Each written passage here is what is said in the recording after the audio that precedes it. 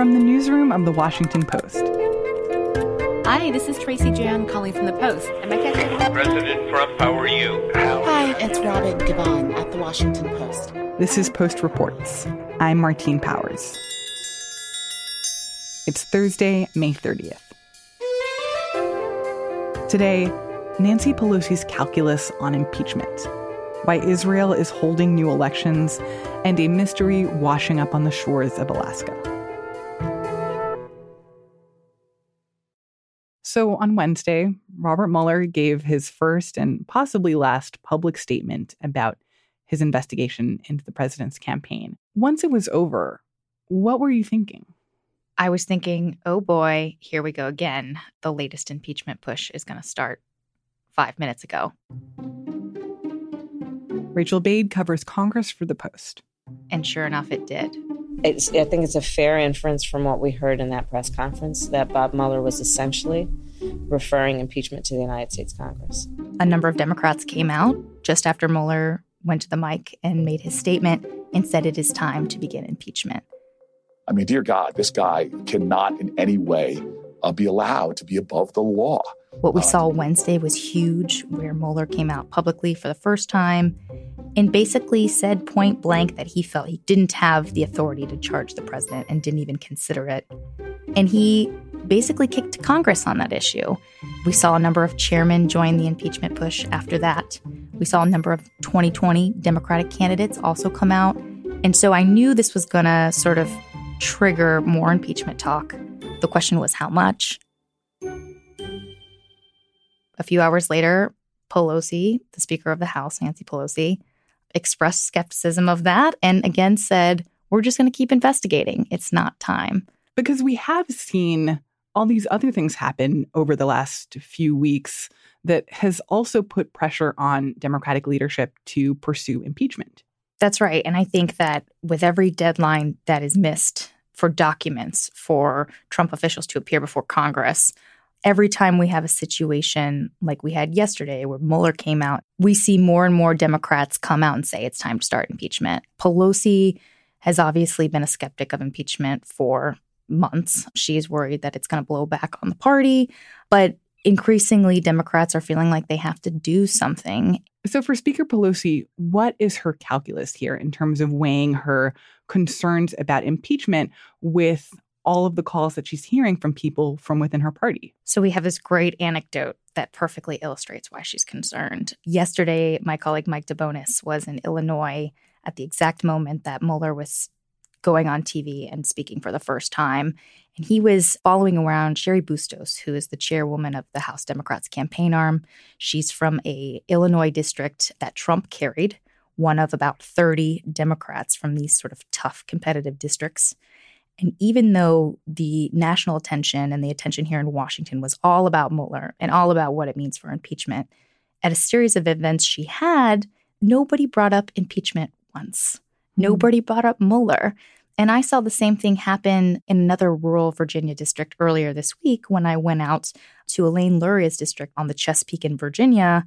And I went to a town hall there, and the constituents there were asking about health care. They were asking about gun control. They were not asking about impeachment. They were not asking about, holding Trump accountable. And this sort of perfectly illustrates why Pelosi is so wary of beginning impeachment, because in these districts where the majority is actually made for the Democrats, people don't really care about that. And since it didn't come up at the town hall that I was at, I actually interviewed about 10 Democrats who were there that night. And I asked them, well, what do you think of impeachment? And a lot of them urged caution, just like Pelosi. They said they were worried that it would distract from the issues they care about, that they didn't want their lawmaker, a Democrat, to actually begin or push to begin an impeachment inquiry. What do you guys think about this notion of starting an impeachment proceeding? Well, I was a public defender. I've given thought to that. But at the same time, I don't choose to focus only on that because there's so many other pressing issues. Mm-hmm. And if the impeachment route fails, then I would hope people would register to vote and make changes that way. I think right now it seems like it's a double-edged sword. If you start it, it's just going to be killed and, the Senate's not going to take it up. Right. So then does that give Trump a talking point that they're attacking me or they're attacking me? And I just think it's a sort of narrative that doesn't get told very often because the pro-impeachment voices are often the loudest. But there's a group of Democrats who really worry that their constituents don't care about that. And these are Democrats who are the majority makers in the House. But also those are questions or concerns that are all framed around the election and about 2020 and about who's going to be the next president. But there are also big questions of accountability and of the Constitution and of what Congress's responsibility is here. That's exactly right. And I think most Democrats are feeling that right now. You can see there's like a cognitive dissonance that they're dealing with where politically they think it's a loser. But I have talked to a lot of Democrats, and including a lot of Democrats who haven't come out publicly to support impeachment, who do think they have to do something. And one of them was telling me just before the recess, what am I going to tell my grandkids if Democrats do nothing and they let the president stonewall Congress and sort of get away with what they feel is obstruction of justice? So how is this going to play out over the next few weeks and months? And what would it take to essentially force Speaker Pelosi to be in a position where she has to say yes to pursuing impeachment?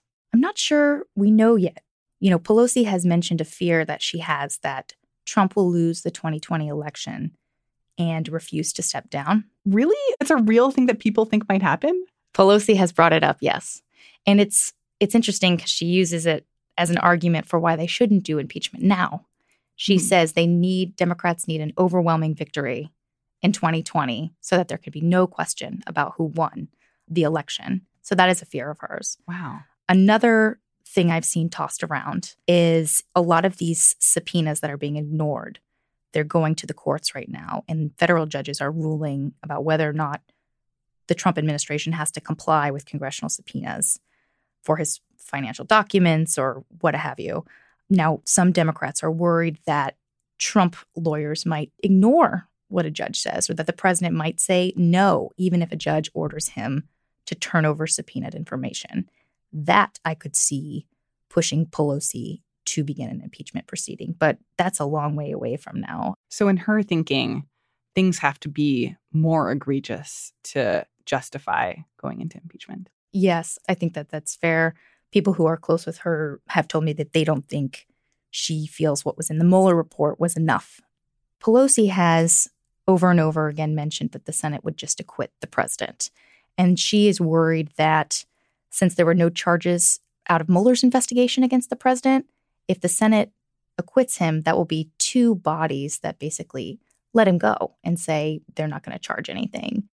So would there be any positives from starting impeachment proceedings if they're kind of doomed to fail? So some of the Democratic investigators are arguing that they could get more information if they began an impeachment inquiry. The reason they would get more information is because they think federal judges will weigh in faster. It can take years to go through the courts on subpoenas. The Republicans, when they controlled the House, they sued Eric Holder, who was the attorney general at the time for Obama, for a bunch of documents he refused to give them. That took more than half a decade to get a lot of that information. And they only got it after Democrats took the House. So it was totally irrelevant. That is a huge fear of Democrats, is that Trump is going to drag all this stuff through the courts and that is going to go beyond 2020 and they're not going to be able to investigate him. Pelosi has pushed back on that. She's not convinced of that logic. But there are Democrats, including on the House Judiciary Committee, which has impeachment jurisdiction, who are out there arguing on a daily basis that if we begin an inquiry, we will be more likely to get, the Trump witnesses in for public hearings. We will be more likely to get the documents we need to investigate, that this would help us. Which makes for a kind of interesting chicken and egg situation, right? Because if the idea is that there's not enough information to impeach the president, but then what is the best way to get that information? By starting to impeach the president. And Pelosi made that point yesterday after we saw this new clamoring for impeachment. She said, you don't impeach until you got all the facts. Well, there are Democrats who say we can't get the facts unless we actually open an impeachment inquiry. And that's exactly what you're talking about there, the chicken and the egg situation. The other part of this is a lot of this is untested. We haven't gone through many impeachment proceedings, in U.S. history. And so a lot of this is theory about what people think might happen or might be beneficial, but nobody really knows for sure. Rachel Bade covers Congress for The Post. Using that word, to me it's a dirty word, the word impeach. It's a dirty, filthy, disgusting word. On Thursday, as President Trump was about to board Air Force One, he responded to Democrats' calls for impeachment. The whole thing is a scam. It's a giant presidential harassment. And honestly, I hope it goes down as one of my greatest achievements because I've exposed corruption. I've exposed corruption like nobody knew existed.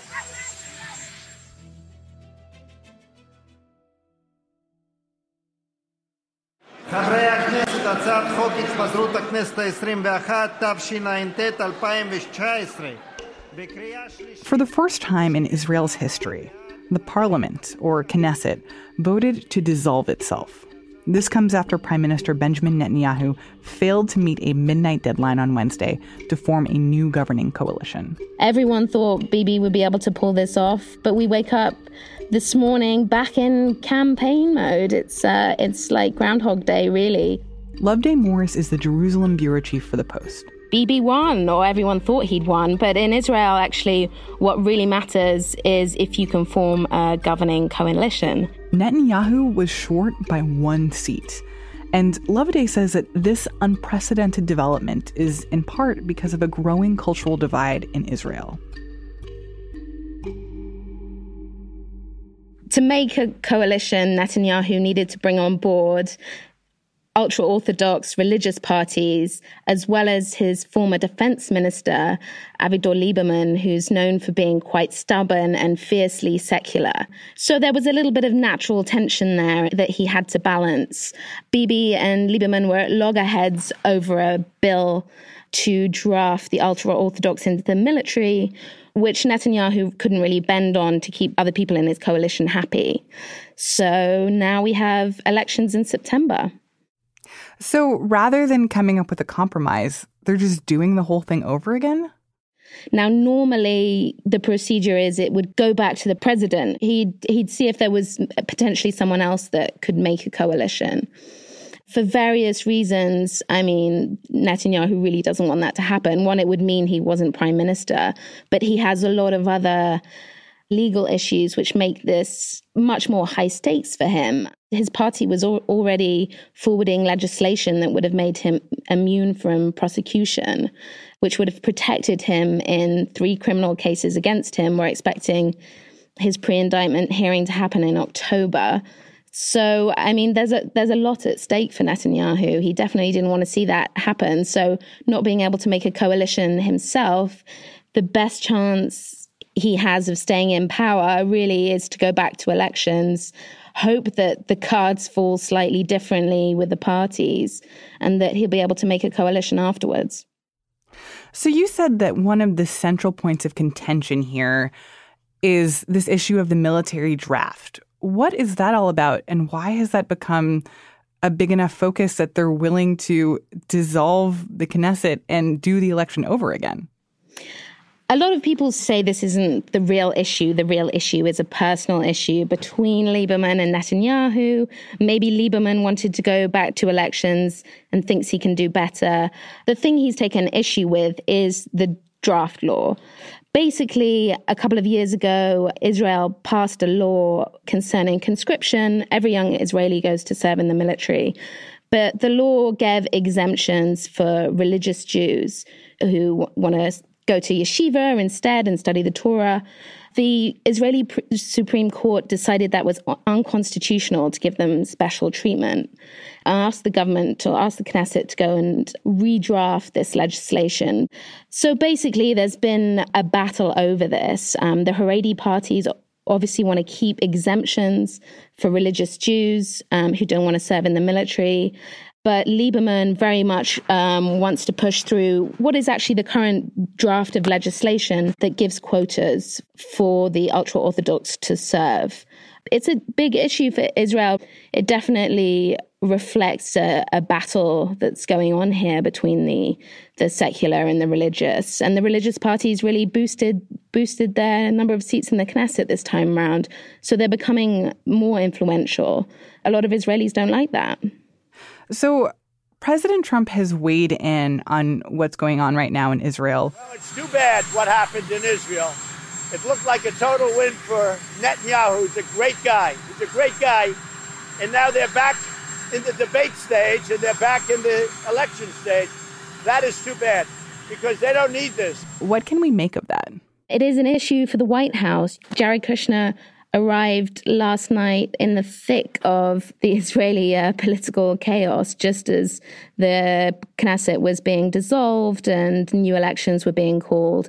He arrived to talk about the peace plan, the first step of the rollout of that happening at the end of June in Bahrain.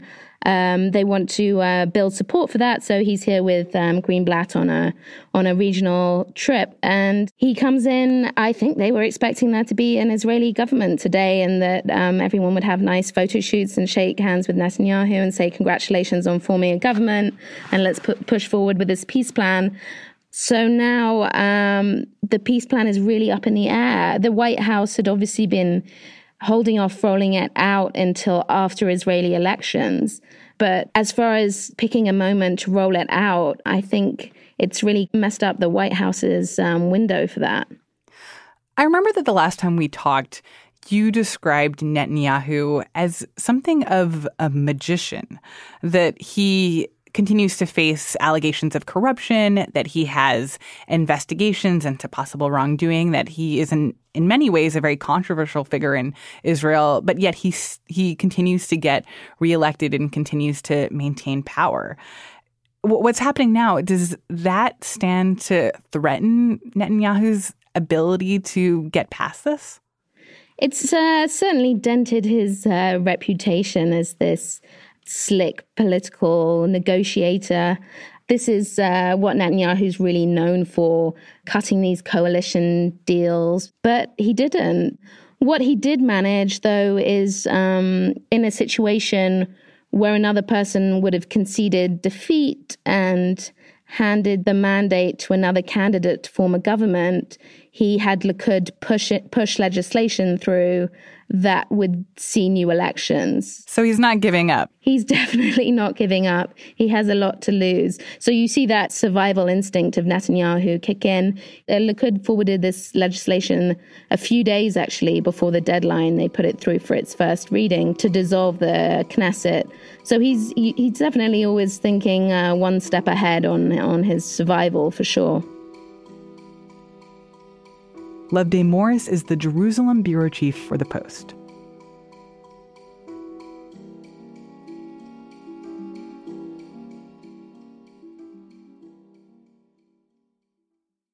And now one more thing, a biological mystery.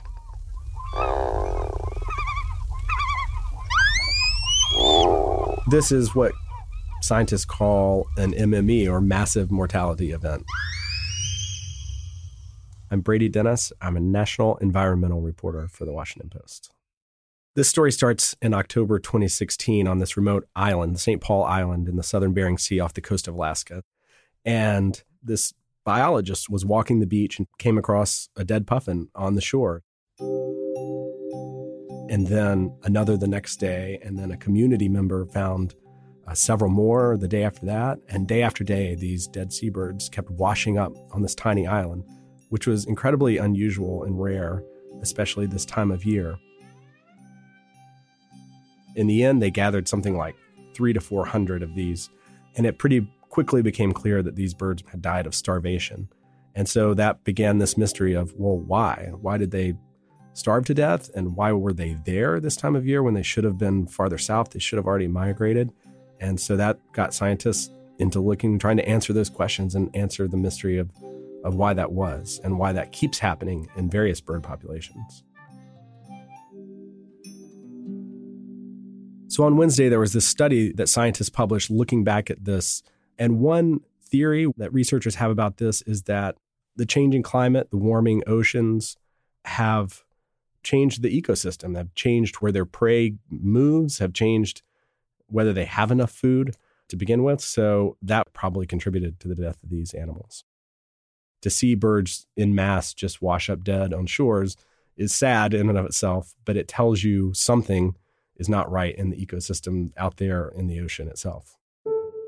Just this past month, there was a United Nations report that found that roughly 1 million plant and animal species are on the verge of extinction, and that these changes could have real impacts on humans, on human health, on how we survive, and that a lot of these losses are due to human activity. Now, whether you can draw a straight line to that and what's happening with puffins in the Bering Sea, I don't quite know, but researcher after researcher that I've spoken with said that each one of these is, in the words of one, like a bell going off, and then there's been many bells ringing lately, is how she put it. Brady Dennis covers the environment for The Post.